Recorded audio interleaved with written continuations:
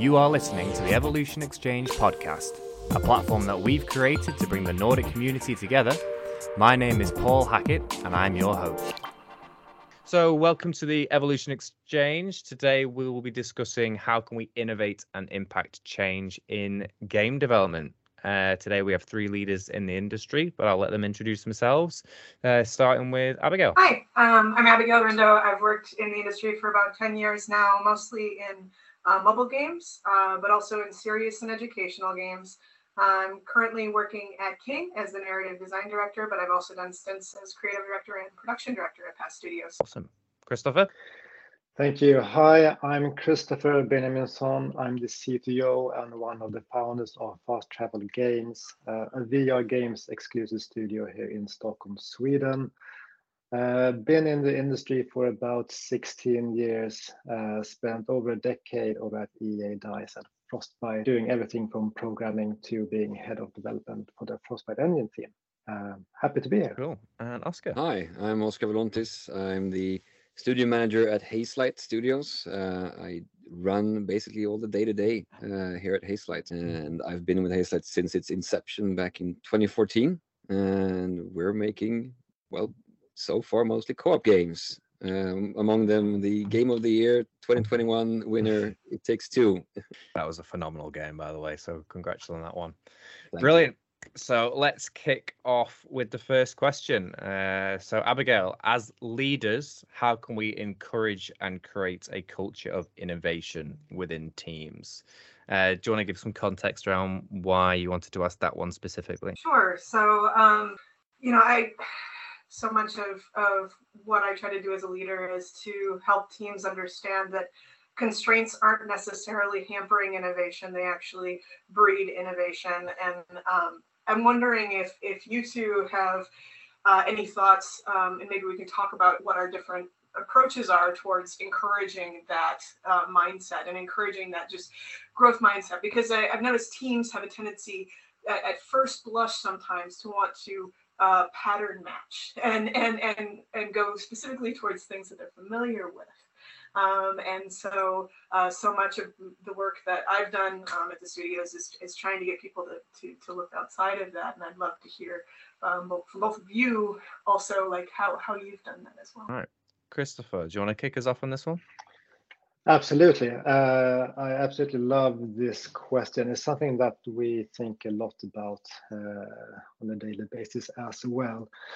I think building a culture for innovation really starts with kind of the team composition and the way that people work. If you start with time, for instance, if you have a project that is tightly planned, like all sprints are fully booked with features that needs to be developed, people don't really have time or the brain capacity or kind of mindset to think about new and cool stuff. It's all about just finishing what you have taken on. So I think just starting there, but making sure that people actually have the brain space to think about things beyond just finishing what they have committed to is one great thing. But I also think that it comes down to social safety. In game development, it's really easy to just say that, well, hey, I'm the game designer, I'm the one coming up with all the cool ideas, and I'm just a programmer, I'm just implementing them. But really, it is a teamwork where everybody contributes and everyone is building the game, but doing different parts. So feeling that you don't only can comment and come with ideas, it's actually encouraged and something that is valued, and that everyone's opinions and ideas are treated equally is kind of the foundation to getting people to even bother really. So that's something to build on. But it's also very kind of important that if you have ideas, that you have the autonomy to actually try them out, explore them, and not feel like, oh, no, I'm not doing this other thing that I'm supposed to do, and I'm trying out my own personal data. That you actually have, you feel that you have the mandate to kind of choose that. Actually, today I'm going to explore this cool thing that we found out yesterday, because that's what's happened. Innovation, for me at least, comes based on past experiences. It could be when you are playtesting a game. It could be that you have done a bunch of features in a previous game, and now you're about to start building a new game, and then what do you want to change? But if you don't have that context and you have that freedom to explore, I think it's super hard to kind of get innovation going. So yeah, I think that's the core of it, kicking things off. Yeah, I totally agree. Like sometimes I find I have to give people permission to be creative. I think psychological safety is such an important component of that. I'm so glad you brought that up. What do you think, Oscar? Yeah, I like this one. I'm thinking a lot of how we're doing things here at Hazelight, actually, because both of the things you mentioned. I mean, you usually need to have some kind of constraints or borders, usually, which you work within. I mean, I've seen what happens when you don't task people with being problem solvers, but more like just everyone's an inventor. Here's a blank canvas. That is not usually easy to work with. Few people can work with that, but it's usually as soon as you give a little bit of borders or frameworks or something to work within, but then have a very blank canvas within those borders, a lot of magic can usually happen, both on individual and team level. So I definitely think finding a way how to create that framework, those borders, but not to fill it in too much in the middle, but actually leave some space there for people to put in their own creativity. I think is really, really important. And also, as you said, the Christopher, about well, I'm a designer, I need to do the cool stuff, and that's my job only. No one else can do cool design, and that's also, I think, really, really important. And we have a saying here that a great idea doesn't have to come from a specific person. A great idea is a great idea no matter who drops it. And it doesn't matter what role you have. You don't even have to be in the development team. I work in reception, but I have this cool idea. Well, it actually is a cool idea, so let's try it out. It really doesn't matter. And I think it's not easy, but creating a culture on that, I think, can be very, very good. The core thing is, of course, prestige, and how to create that feeling that we're doing this together. No one's going to look down on the designer because the artist came up with a cool design idea. It's still the designer who has to realize that anyway, and together they're going to build something really cool. So that's I've seen how we done some work like that here, but I've seen I've seen how we sometimes can work really, really well, and others not. And I guess, and this is just me I haven't worked at such a large studio like you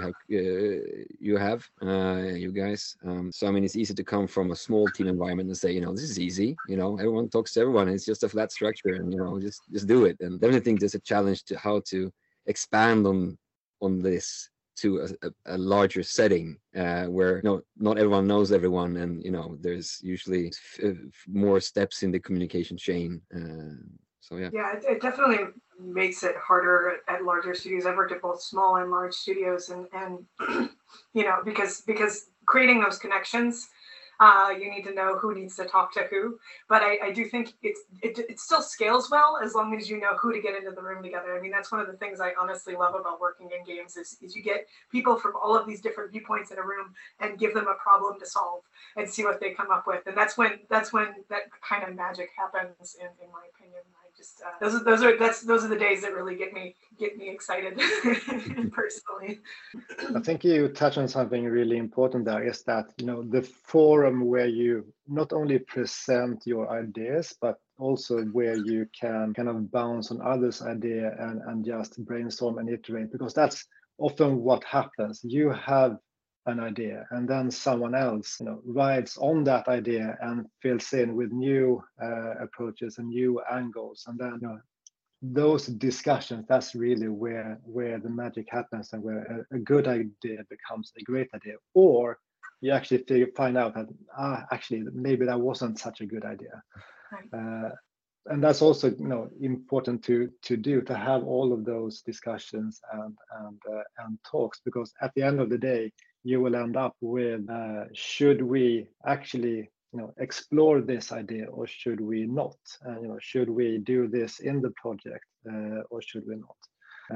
So having those forums are crucial. And I know in the past, pre-corona, everyone was at the office, everyone was talking after a playtest, and then everyone went home and started doing text discussions instead. I personally find that super hard because you kind of lose so much in the verbal communication when you're just doing text.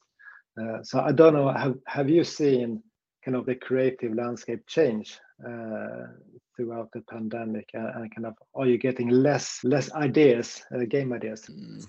That's a good question. Oh, go ahead, Oscar. No, I mean, yes, I would say. As you say, it's hard to take away the fact that there's something of being everyone in the room and shooting stuff, and also throughout a work day as well. It's like you have that morning creative meeting, and then you bump into each other during the day, and you keep discussing it, and those more impromptu meetings that happen is really, really good for creativity for sure. And I think it's hard to get the same thing going in a matrix of Discord windows or something like that, or team meetings. So that is definitely something that I think we've seen.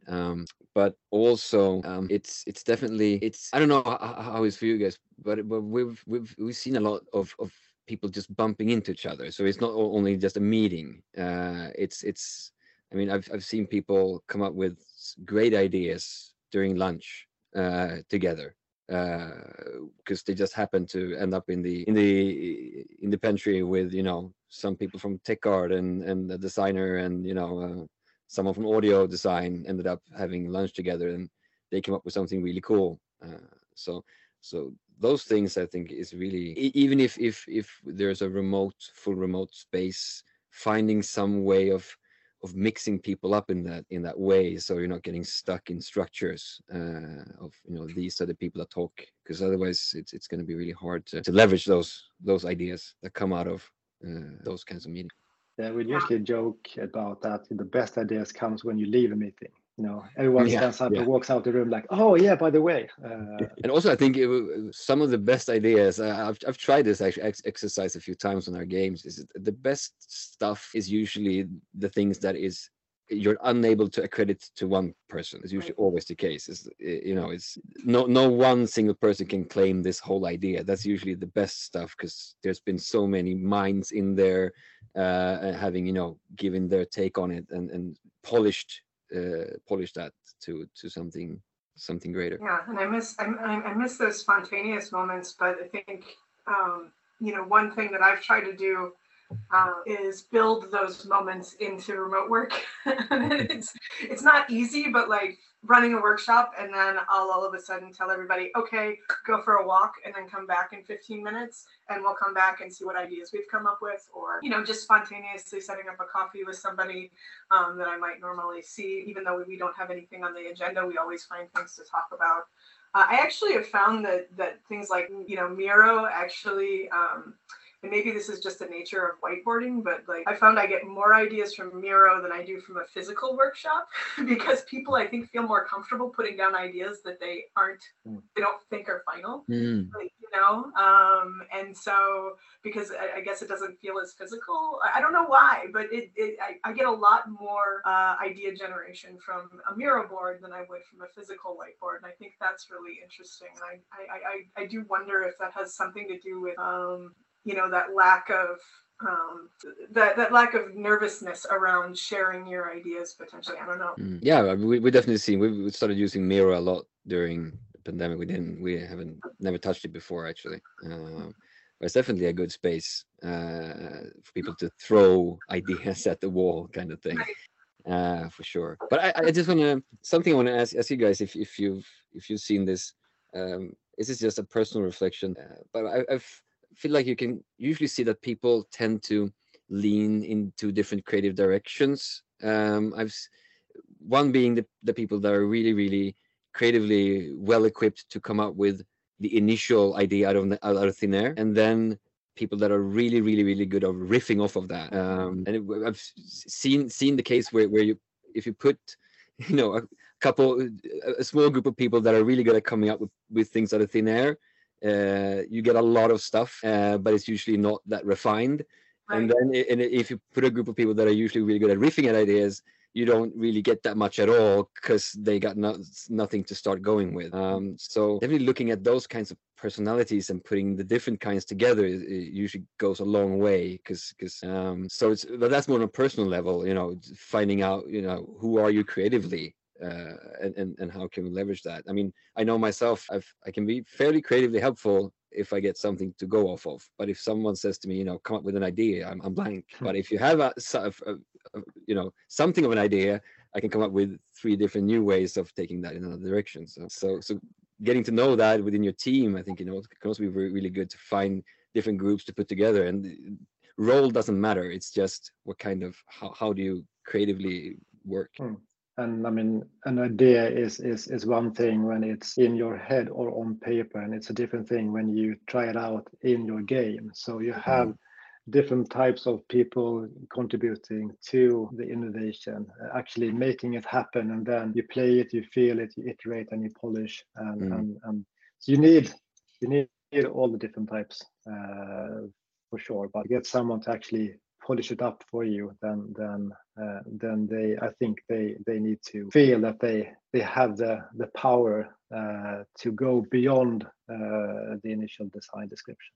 I think that's why understanding your team dynamics is so important. Like when I'm hiring, I try to look for people, what's missing from my team instead of, not necessarily what we need, because there's so often, like you said, Oscar, there's these holes of different skills or personality types or work types. And I think making sure that you understand that is so important. Real. So you've discussed a lot about different ways in which you can facilitate and create, but Oscar's question actually starts to talk about the risks that are involved.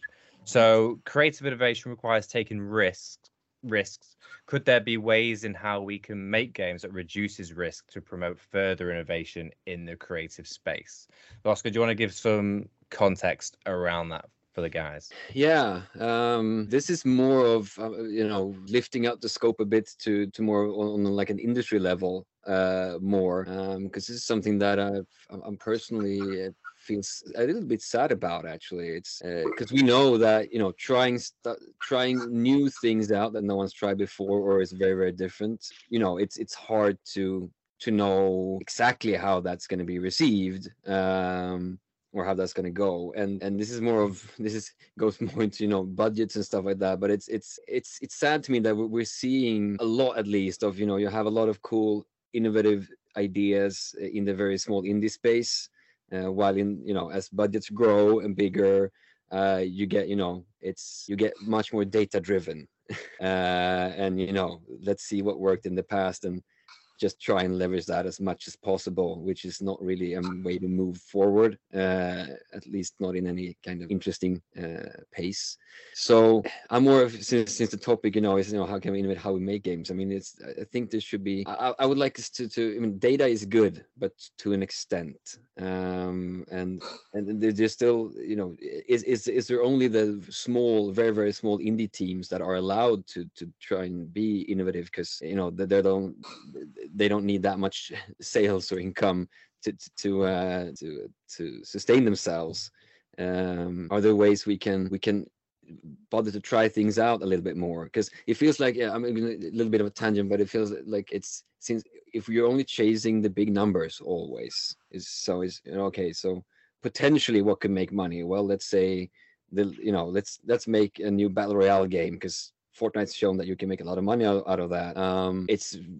I'd say the risk in that is quite high because you have to be the next, big thing out of, there's not room for that many really big titles. But it feels like if so many companies chase that, golden pot at the end of the rainbow, it's, we're just going to see a lot of failed multiplayer games that looks like everything else. Because if you make it big, you're going to make the big bucks. But it feels like there's a lot of budgets and production money that could have gone into, let's try something new. Let's try and make what's going to be the new Fortnite, the new thing instead. But it feels like there's so much, the data shows that we can make a lot of money if we can steal this amount of players from this other game into our game instead. So I don't know. It's I don't have more solution, but it feels like, it's just like a golden middle way where no, we can at least try stuff at this level, because it's just as much risk as to trying to make just the next big carbon copy of what's hot right now. Well, Abigail, you've worked at a few different studios. Maybe you can start this one off. Sure. Well, personally, I love this question because I think it is so relevant because you're absolutely right. As the budget increases, the threshold for risk it becomes much more sensitive, right? And the dystopian sci-fi nerd in me is afraid that we're going, in 5 years we're going to end up having algorithms decide what kind of games we make, right? So it's kind of, while the data-driven approach is legitimate and it can really help make decisions, I don't think it necessarily helps with the innovative side of things. I think one way to mitigate this, and I've thought about this from the perspective of other places I've worked, is start with smaller budgets, and a smaller team, and give them, like I said, a problem to solve, right? And see, and then disperse, several small budgets across different teams, right? And see what they come up with to solve that same problem. And then, as those ideas come together, rather than thinking about your game development and kind of that's part of the problem with the I think a lot of the big budgets is it almost, because of the risk aversion, you get almost this like factory mindset. Okay, this is how we know how to make this kind of car, and this is how many people we need to make this kind of car. Whereas if you're starting with smaller teams, giving them a problem to solve and having other teams solve that same problem, not only can they see how each of them are addressing that and riff off of it, but you can also give them opportunities to, you get this kind of healthy level of competition. Like, you always have to be careful about, the level of competition. You don't want them to feel like they're competing for resources, but you want them all to feel like they're moving towards the same thing. And then, of course, as you're moving to the levels of production, you just kind of bring more people on depending on the different gates that you have, and just be ready to embrace failure and risk really early on, and stop things that aren't working, and fuel more things that are. I don't know. What are your thoughts, Christopher? I'd love to hear what you think. Yeah, I mean, innovation comes with the risk. That's kind of the nature of the game. We're trying to do something that hasn't been done before. So obviously, if you want to innovate, you have to take risk. But I think it needs to start with a very clear vision. What do you want to innovate in? Because you could innovate in all directions. I mean, I worked at all types of games, Battlefield, for instance, and how do we keep innovating within that space? You have the rules, you have the boundaries, but you still want to create a new, fresh gaming experience. The way I try to think of it at Fast Travel is to have that kind of vision and try to come up with a plan that this is where we are now, this is where I want to be in 5 titles. What can each game innovate on? I might not know exactly now that game 3 is going to innovate on this feature, but at least I kind of know which areas that are important to us, the things that we want to stick out with, and what things that we are more than happy to reuse. So you kind of get that balance between, we could start fresh with every game and just try to innovate on everything, but then we would spend, as Oscar said, so much time on just creating new risks, rather than sticking to some things that we know work. They might not be perfect, but you get that base level of features and functionality and workflows and design concepts and ideas, and then we have certain things that we want to always push forward. So especially in the space that I'm in with virtual reality, that is a brand new way of making games. We have to kind of try new things all the time. We focus a lot on the feeling of presence and immersion and hand interactions. And the first game was okay, and then we try to do something, constantly try to improve on those things rather than, oh, let's build a new rendering engine. We use game engines that do a much better job than us in those areas. So that kind of allows us to kind of keep our innovation focused on the things where we absolutely want to innovate. But I think one thing that you can do is also, if you're starting out with a new area or something that is quite new to you and you don't really know if it will work, just having or giving yourself like a timeline or some sort of schedule, like how long do we wait until we have proven that this will succeed, or at least shows the kind of right attraction. And if that fails miserably, then what's the backup plan? So we don't kind of risk the entire project, but let's try this new crazy idea. And if it fails, then we can always do plan B.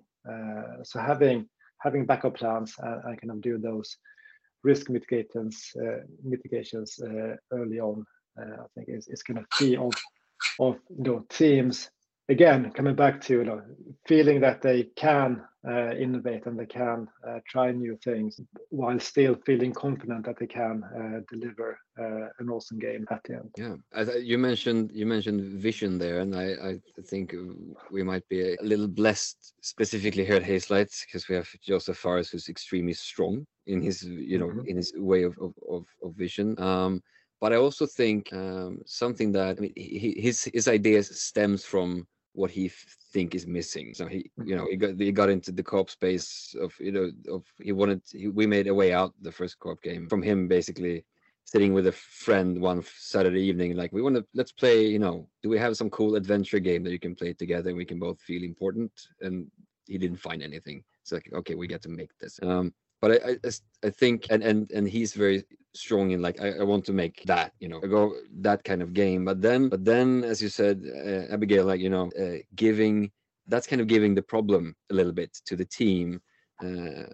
But after that, as long as you feel like the team is like, okay, we're on a mission here. We have something. We have an initial vision of something that we feel like we can make something that we maybe haven't seen before, or not in this way, or it's a really cool setting or concepts mashed together or something, and then giving the team quite a bit of free reign a little bit to explore that themselves. Because I think making games, it feels like people who make games are gamers usually.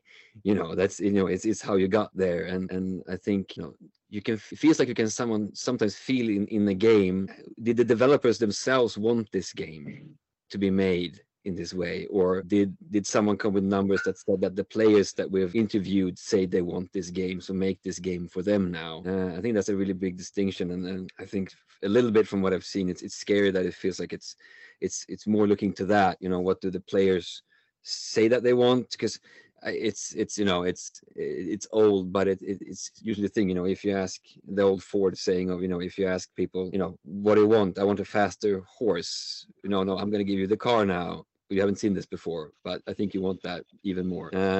So that kind of thinking in giving, well, like the team, let them say what do we want? Because if the team is really really passionate and then feel like this can be something that I make that I think is really cool, I think is the end result is going to see that, and I think that's in itself can be a risk mitigation factor. Instead of giving a data analyst gives you a paint by numbers kind of form to go by. But again, this is definitely easier in smaller settings than it might be in bigger ones. But vision is really, really important. I think you can succeed in bigger organizations as well. I totally agree that. I personally love data because you collect information that is non-opinionated and you can take action on that. If you gather telemetry, for instance, how do players actually play the game versus how they say they play the game. But as you said, if you ask the gamers what they want, or if you look at marketing analysis that battle royale games, they are really popular, let's make a battle royale game. It's going to be super hard to come up with the next new thing unless you're willing to take risks. And I agree with Abigail that trying out new crazy stuff in smaller teams and maybe not, depending on what organization you belong to, you might have very high demands on revenue targets. But if you want to innovate and you want to try new things out, maybe allow certain game projects to not make the same amount of money that your big kind of golden star projects do. So I imagine this can be something you talk a lot about at King, having all those huge successes. Like, how do you go from Candy Crush to the next game? Oh, King is incredibly data driven, and I'm with you, Christopher. I actually really like data as long as that data is telling me what it is unbiased, right? Like, and that's I've been reading Thinking Fast and Slow and a few other books on this, and I think the key is making sure that you're asking the right questions, like you said, not asking the players for solutions, giving them something to react to, making sure that that you can actually see what they're doing rather than having them explain what it is they want. I think from my perspective, one of the things that I've tried to do at King is make sure that we're trying to iterate and innovate through our feature development work, and make sure that we're trying new things and using the information from trying those things to inform the next stage of the development. And for example, I talked a little bit about this in one of my GDC talks. Is this live operations content, for example, using that to inform our narrative strategy and what kind of things that our players actually enjoy in terms of story and that kind of thing. I think there is a lot of opportunity in a games as service to actually continue to innovate. It's harder. It is harder because you have to keep the momentum going, but you can continue to innovate through your feature work and through the offerings that you're showing your players through those regular updates. It's tricky.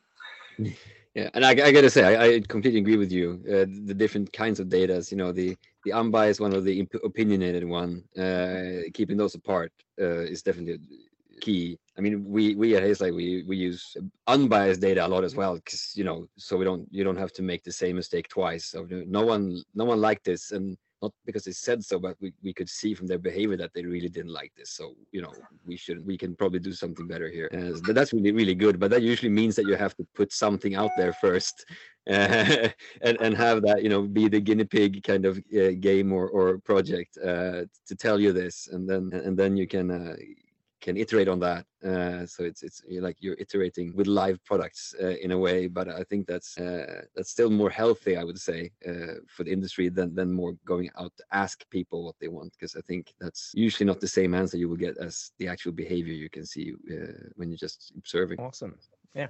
So we've gone through some of the risks, but then Christopher now wants to talk about completely blowing up the status quo and trying a whole different angle. So we built the games the same way for decades, more or less. Art makes models, designers place them using level editors, programmers create gameplay logic. So what changes to the game building workflow do you think could disrupt the industry, and in what way? Christopher, do you want to give a bit more context on why you specifically are trying to pose that question to the group? Of course. Looking back over the decades, again, we've seen tremendous evolvement, of hardware. The engines have improved. We can do stuff that we could only dream of in the past. But at the same time, we are actually building the actual games very much the same way, year after year after year. So again, coming from a small studio, at least compared to yours, we're actually 50 people now, so I should probably stop saying that we are small. But the way that we have sold things in the past at bigger studios is that if you want to make a bigger game, a more ambitious project, the answer has always been to scale up the team. We need to add more programmers, we need to add more artists, more designers, more of everyone, because the scope is big and we have to produce so much more. And being an engineer, I always find that aren't there smarter ways than just adding people to the problem? Like, can't we come up with new ways of making games that allows smaller teams? Everyone wants to work in smaller teams, because you have that close connection to each other. You can bounce ideas off each other, as we have spoken about. And I think also getting more time to iterate and create more polished experience, which will create a better player experience, which is what we all want to do at the end of the day. Because if the players like the games as much as we like them, more players will buy them. We will spend less time building them and kind of get more games and make more money. So I think at the end of the day, there's something interesting here, that if we can change the way we actually build and create the games, we can not only make better games but also make more money, if that makes sense. I have my ideas, of course, but I would love to hear your thoughts. Yeah, so Oscar, do you want to kick us off on this one? Yeah, this one is really tough, because as you say, how do we stop doing things the way we're doing it? And yeah, it's this one is a real twister. But as you say, it feels like it's from what I thought of it, there's one component that can be, what can tech do for us in general? That we're seeing so many things now of AI, generated, content in different ways, but also the people component, of course. How can we not just pile much more people into it, because there's a diminishing return effect on that as well. The higher you scale, and I don't know. One thing I've thought of. I mean, to some degree, it's being done, but I don't know to how much extent. But it feels like there's, especially if you're a smaller team, there's so much. You need to build everything from scratch always. When you make games in a way. At least within when you're comparing studios to each other, it's like we're gonna make this cool game set in this environment that looks kind of like these other 5 games that are out there in a way, but we're going to make our own take on it. And I'm looking more of the visual things now, for example. And there's I don't know how many studios have made the same barrel drum and made the same rocks and made the same this and this. And I know there's of course you can buy assets and stuff like that, but to just a certain extent. But I feel that there's, I don't know if there's could be more sharing, because as you say, it takes a lot of art is definitely a very heavy thing that needs a lot of people to make, and I don't know if could there be faster ways of actually sharing with each other, because I think I've seen how the teams work, and you can dress most things up very differently. I don't think games necessarily would look more the same if we borrowed some stuff from each other, technically. Some things you cannot borrow the main character for somewhere else, but I'm sure there's a lot of other things you can do, and that could probably extend to more technologies and stuff like that, because it feels like it's somewhere.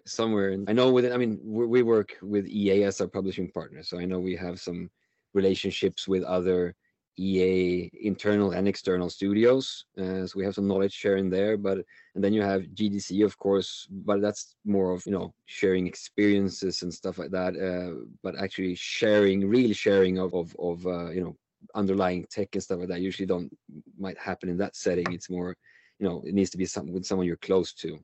But that could also be something for the industry as a whole to let's start sharing more, because at the end of the day, what's going to sell your game is probably not this cool AI routine that we've made for first-person shooters. It's how you apply that in your game creatively and how you package that up. So maybe, I don't know. I know while I'm saying this, there's a ton of legal stuff behind this as well, but in a more utopian way where we all just share and be happy with each other.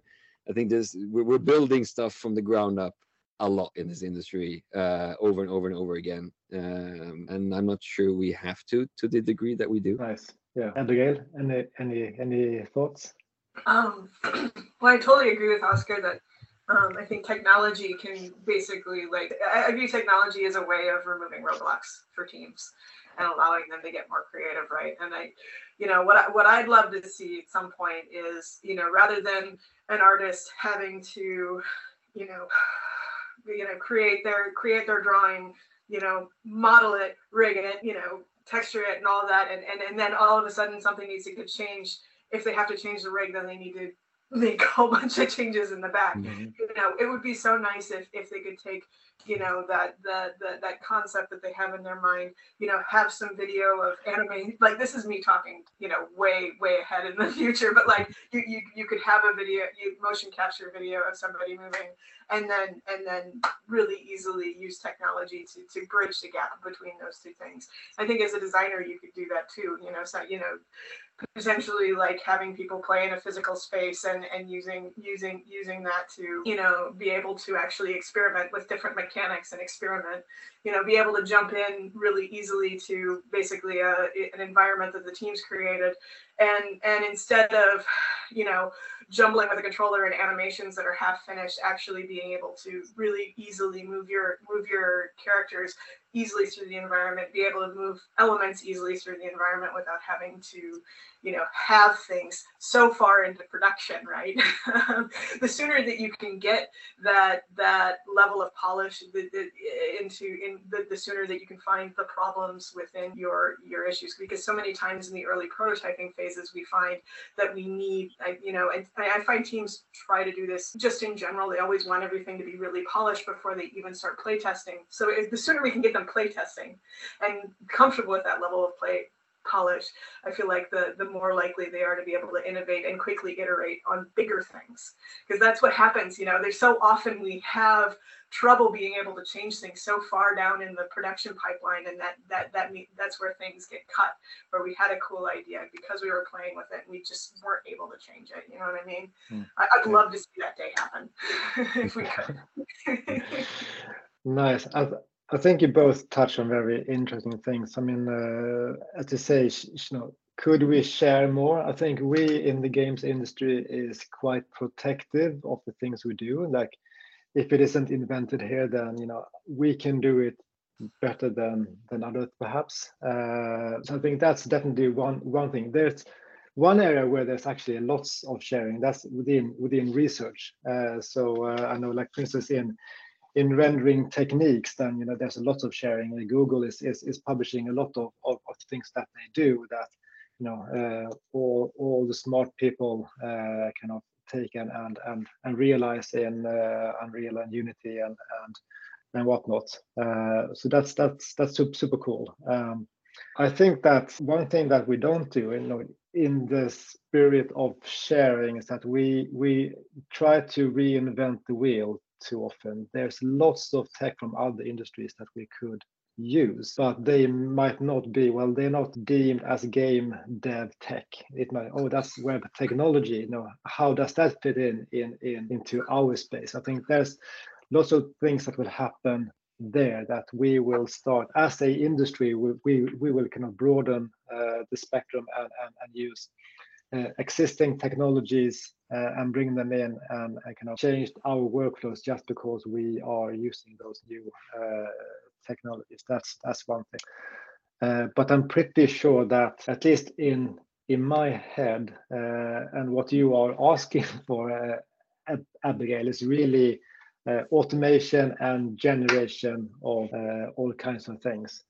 And I think that what I see from companies like Google, for instance, and NVIDIA, machine learning or not, but going from here's a rough layout or something, and then algorithms and data fill in the blanks and produces something that looks awesome and plays awesome for the context that it's being used in. And then when you later in the production pipeline figures out, actually we need to change this. But again, you can just regenerate all of those things because they are kind of being built from the ground up by being automated and generated. So I definitely think that is, I don't know if that's gonna kind of disrupt the industry, but it's definitely gonna help in making smaller teams being able to produce more quicker and do less of the boring, manual, mundane work, especially if you're working on cross-platform titles that scales from mobile up to PC. Then there's so much stuff that you need to do manually that if you can just automate that, everyone's going to be happy, and you get more time to do polish. But I think for that to actually happen, we not just one kind of type of developers. It's not just artists, it's not just designers, it's just not just coders. Everyone needs to kind of adopt and accept that, yes, we will have to work a bit differently. We might not be able to control every step the same way as we do when we do everything manually.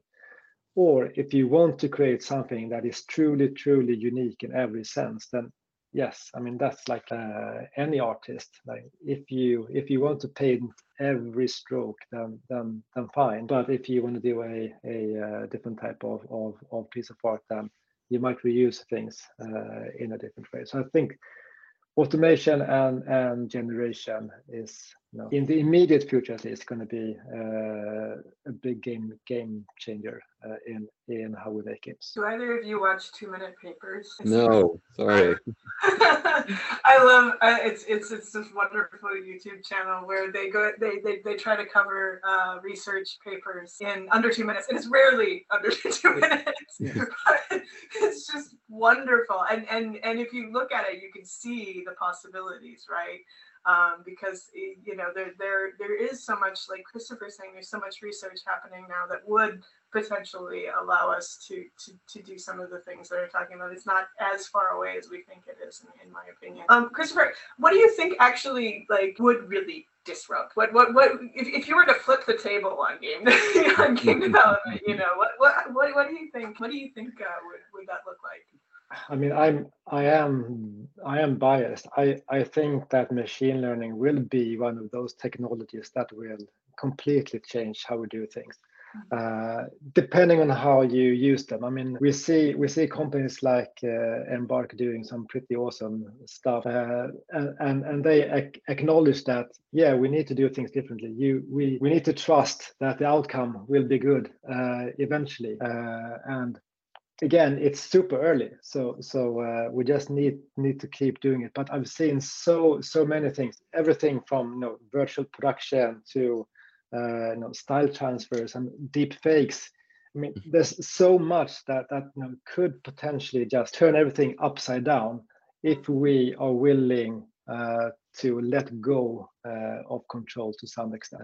It won't be exactly the way you would have made it if you would have hand-drawn every polygon. It would be different, but it might be, from a player experience, just as good or even better.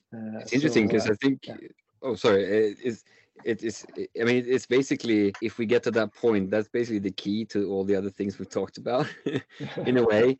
Because I mean, if you lower the step to, let's say, as you said, Abigail, we want to get them to a play test quickly in a good state. If we can lower that, the amount of manpower and time it takes to get there, you can iterate faster on your creative processes. You can try more risky things because it costs less to get to that point. So definitely it's like it's the bright future if we can get there. And if you can, as you say, an artist can empower themselves enough to be a bit of a designer and animator and engineer in a way as well with these supports, and they can try out their ideas much more quicker, because that's what we're seeing, coming to the fact of how we make games now, is that there's so many steps to get to a point where it actually looks like something that's even interesting and playable for at least the untrained eye. So getting there would definitely be quicker, because I think anyone can grab a camcorder and shoot like a video. It's not going to look like anything that James Cameron did, but they can at least get something on the screen. But if you give that same person, here's a piece in Unreal Engine, it's not that easy. And I think when we get to a point where the threshold is lowered for more people to get into this as well and try stuff out earlier, I think they can definitely up the general quality of games and ideas and how we can try out new things in the gaming space. Or at the very least create new gaming experiences. Yeah, for sure.